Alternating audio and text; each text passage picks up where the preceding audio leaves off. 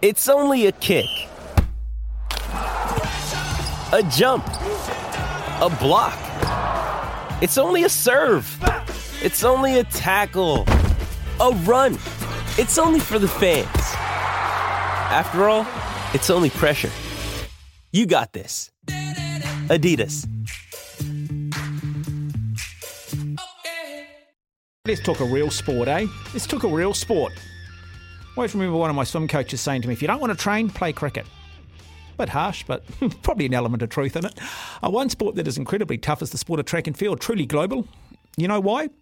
Because what's the biggest sporting event in the world? It's the Olympic Games. And what do they build the Olympic Stadium for? They build it for track and field. The voice of athletics in this country is Hayden Shearman. He joins us on the program. G'day, Hayden.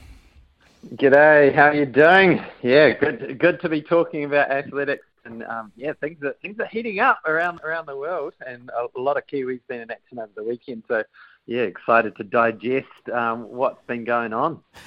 Zoe Hobbs, not good enough to make a Commonwealth Games team in Birmingham last year, which we won't get into, but was somewhat controversial. But here she is, a year on, and she's qualified for the Paris Olympics.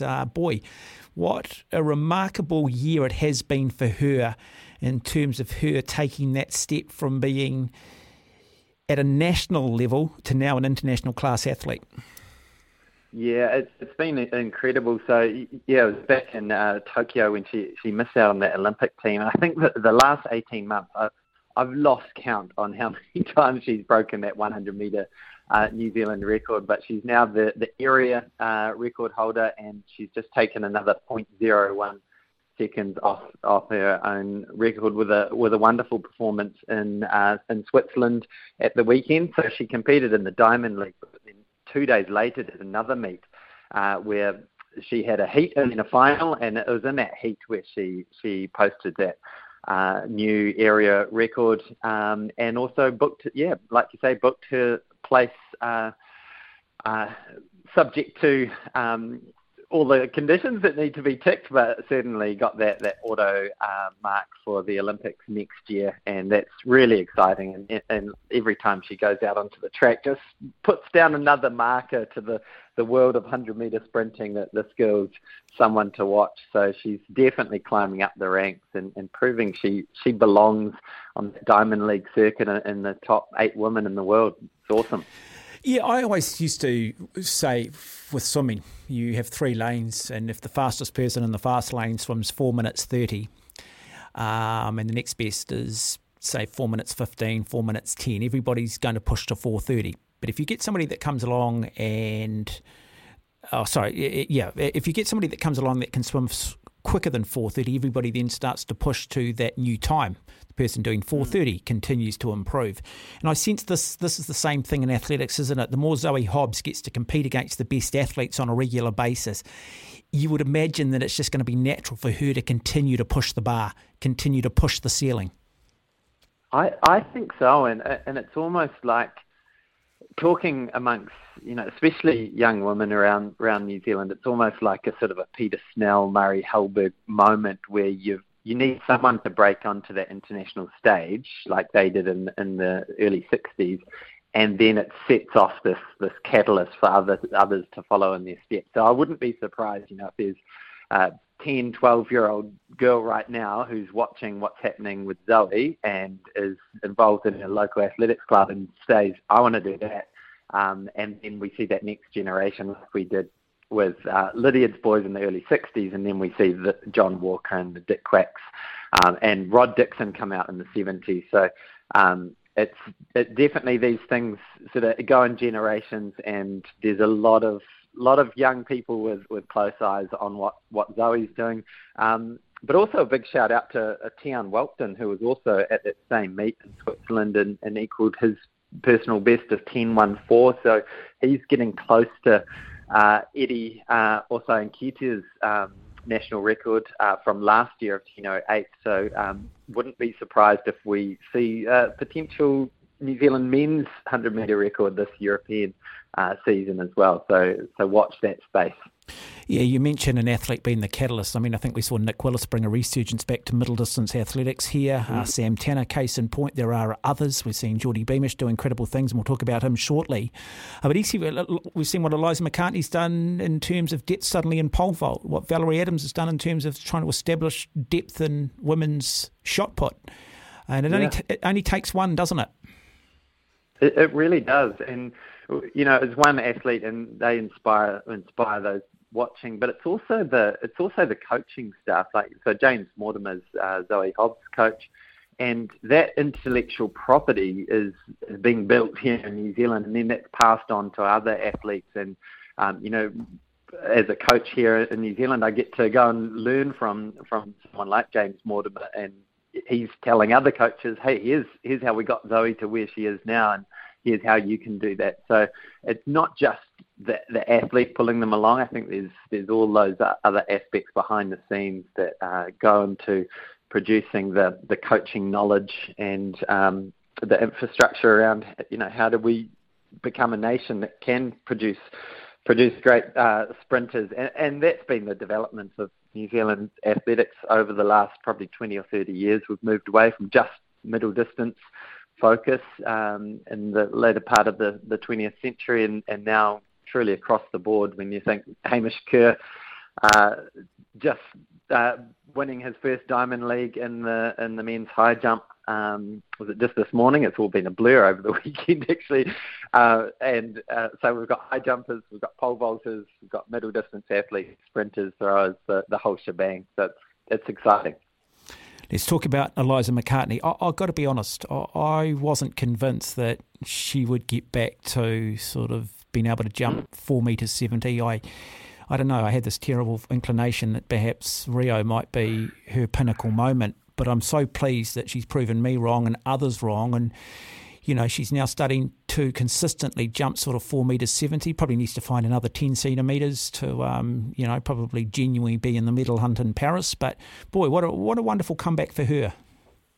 Oh, it's amazing. And as someone who's had Achilles woes myself, it can be a really hard road back. And she's stuck at it. She's looked at all the little 1%ers, the nutrition and tweaks to training and all that, and she's back, and with a third at the Lausanne Diamond League. That's really encouraging for a moment there. She was the first over 4.71, so was in pole position, excuse the pun, and right on the verge of a potential victory as well. So she's up there, and like you say, she probably needs to be up in that 480 plus to be a real candidate for a medal, but she's within Kiwi, and who knows, a couple more meets and she could be right there.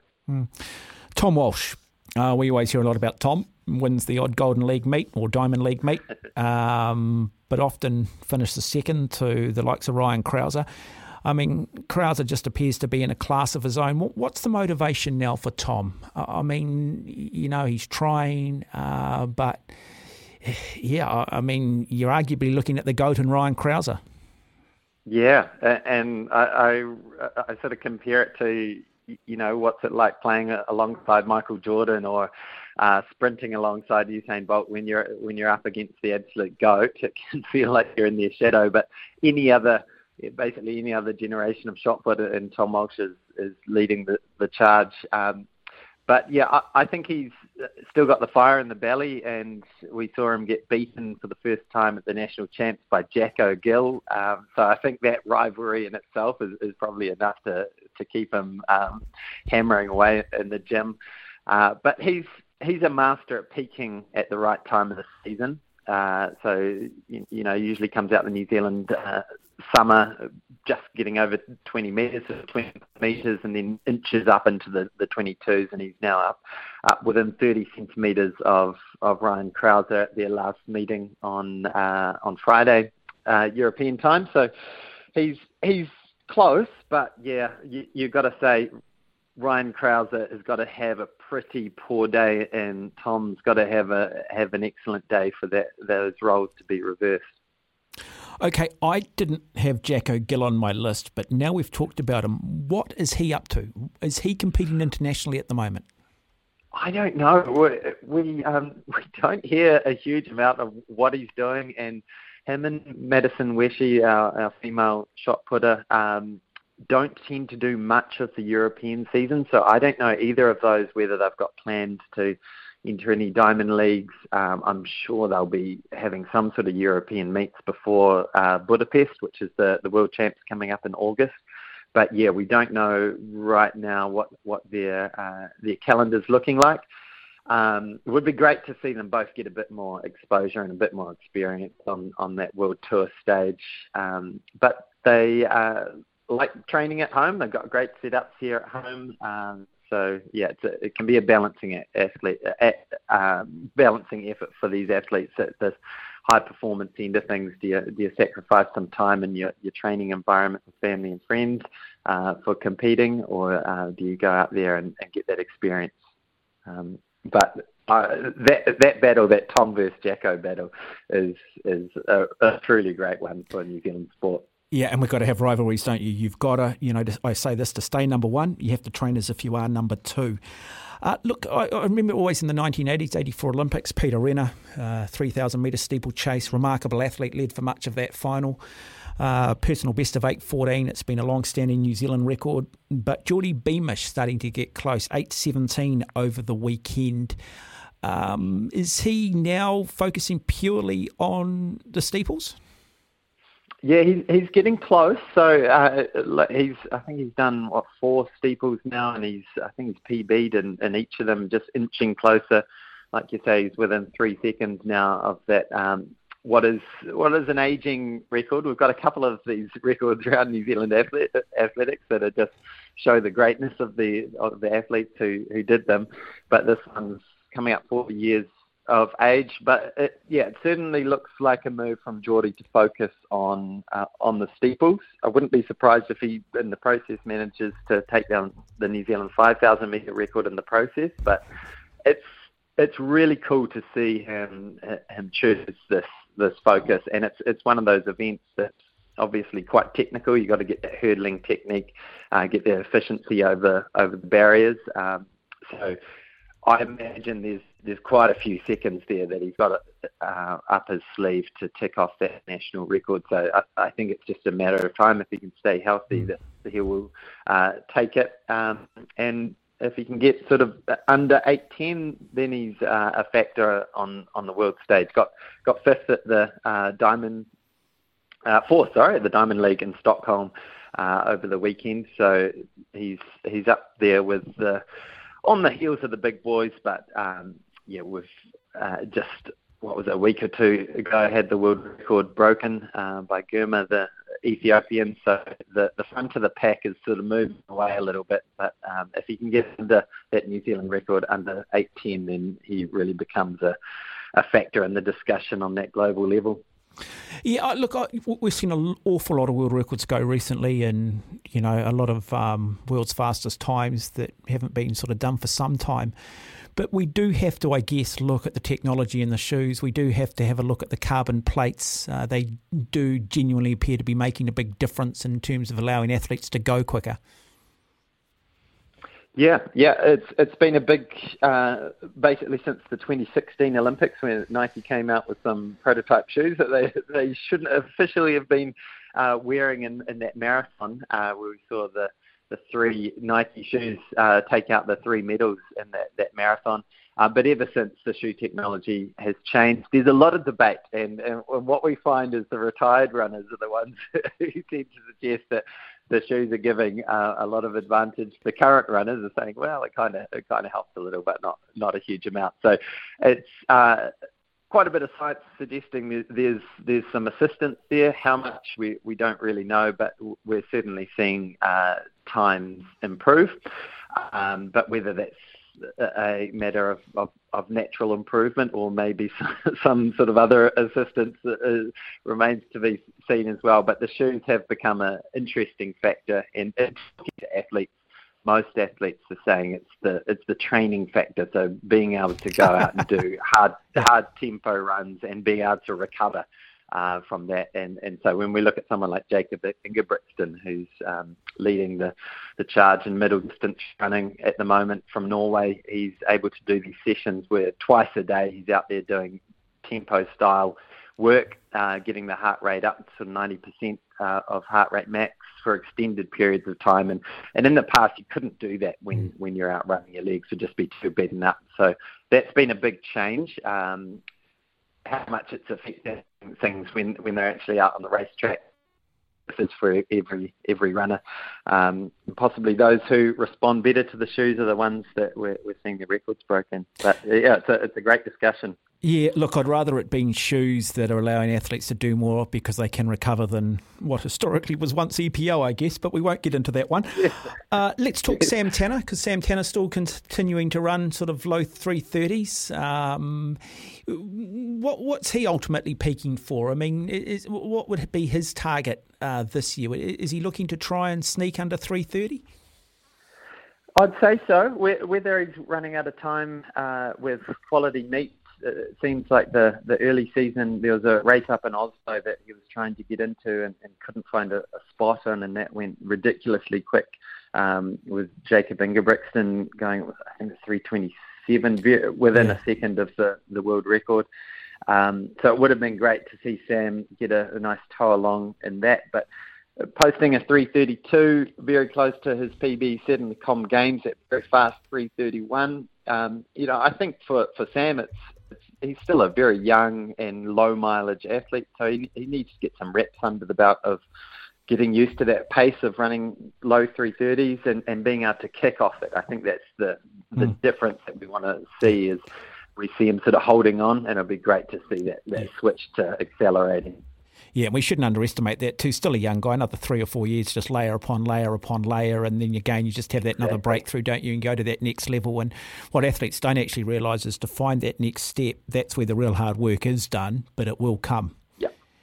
Let's talk Hamish Kerr, Commonwealth Games champion, 10th at the Olympic Games in Tokyo, has a win at the same Diamond League meet in Stockholm. Not a great height, 2:24 by his own high standards, but considering the conditions, a win is a win, and that's a really good victory for him.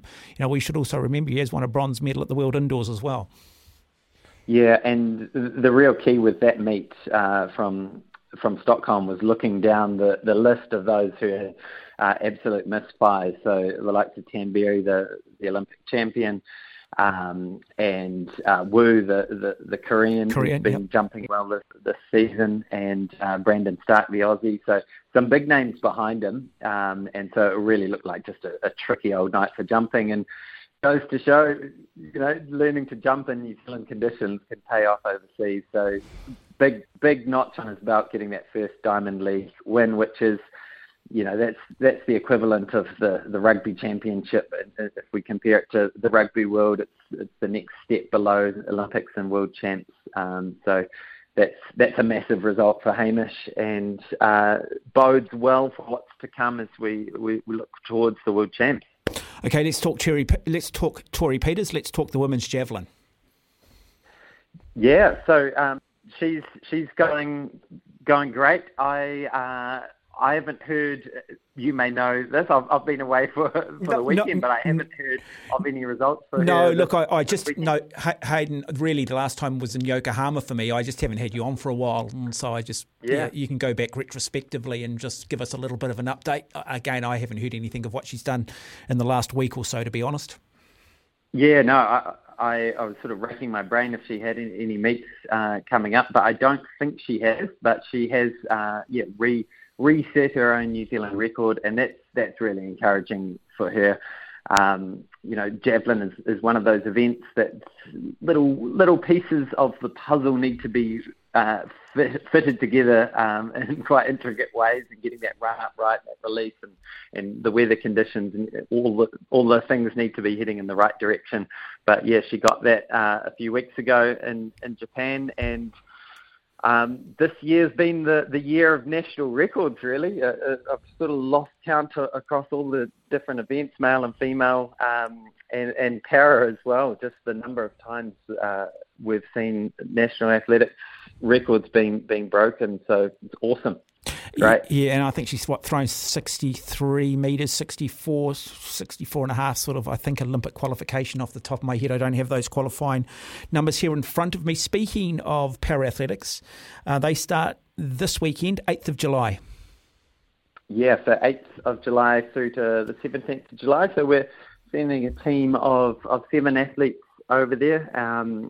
5 of those are previous medalists, and the likes of Lisa Adams in the shot put, the sister of Val, Anna Grimaldi, who's just very experienced competitor in the long jump, and Holly Robertson, Will Steadman in the 400 and long jump, and Danielle Atchison in the 200 and 100. So that kind of the spearhead of the competition and heading over there. And we've also got Mitch Joint, who's a T64 200-metre runner, and Joe Smith, who'll be debuting wearing the black singlet for the first time. So it's a good team.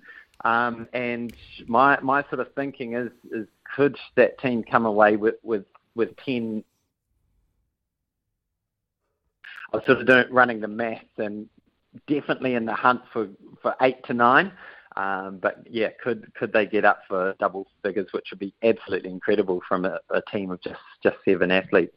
Yeah, and I was lucky enough actually to do them when they were here in Christchurch in 2011, just before the earthquake. I've got to say, one of the best experiences I've actually had in terms of broadcasting. Oscar Pistorius, the infamous Oscar Pistorius was there in Christchurch. I think about 2 weeks later we ended up having the earthquake, or a week later. Last major event at Kiwi Stadium. Hey, look, one of the results that I think hasn't got a lot of coverage, but I thought was remarkable, and that was Cameron Avery, 102.50 at the Gold Coast half. I didn't know he was capable of going that quick. Bloody great run to finish third. Yeah. It surprised a few of us.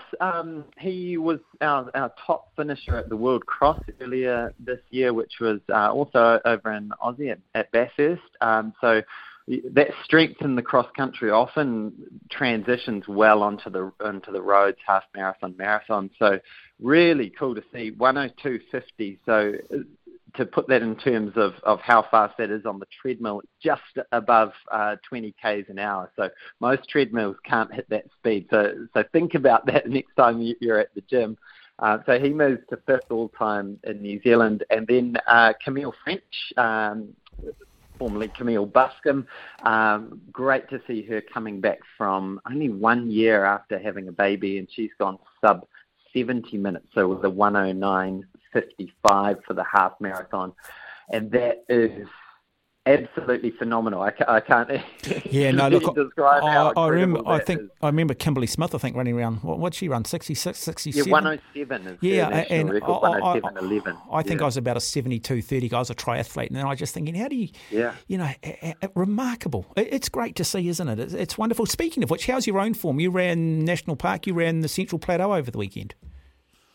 Yes, had a weekend away doing, it was going to be a bit of trail running, but the weather up there was atrocious, so it was just doing sort of small, keeping it as close to settlements as I could, because it was blizzard-like conditions up there. But it was fun to dress up nice and warm and do some shorter trail runs around the Central Plateau. It's beautiful up there. It's stunning. one of the absolute running playgrounds.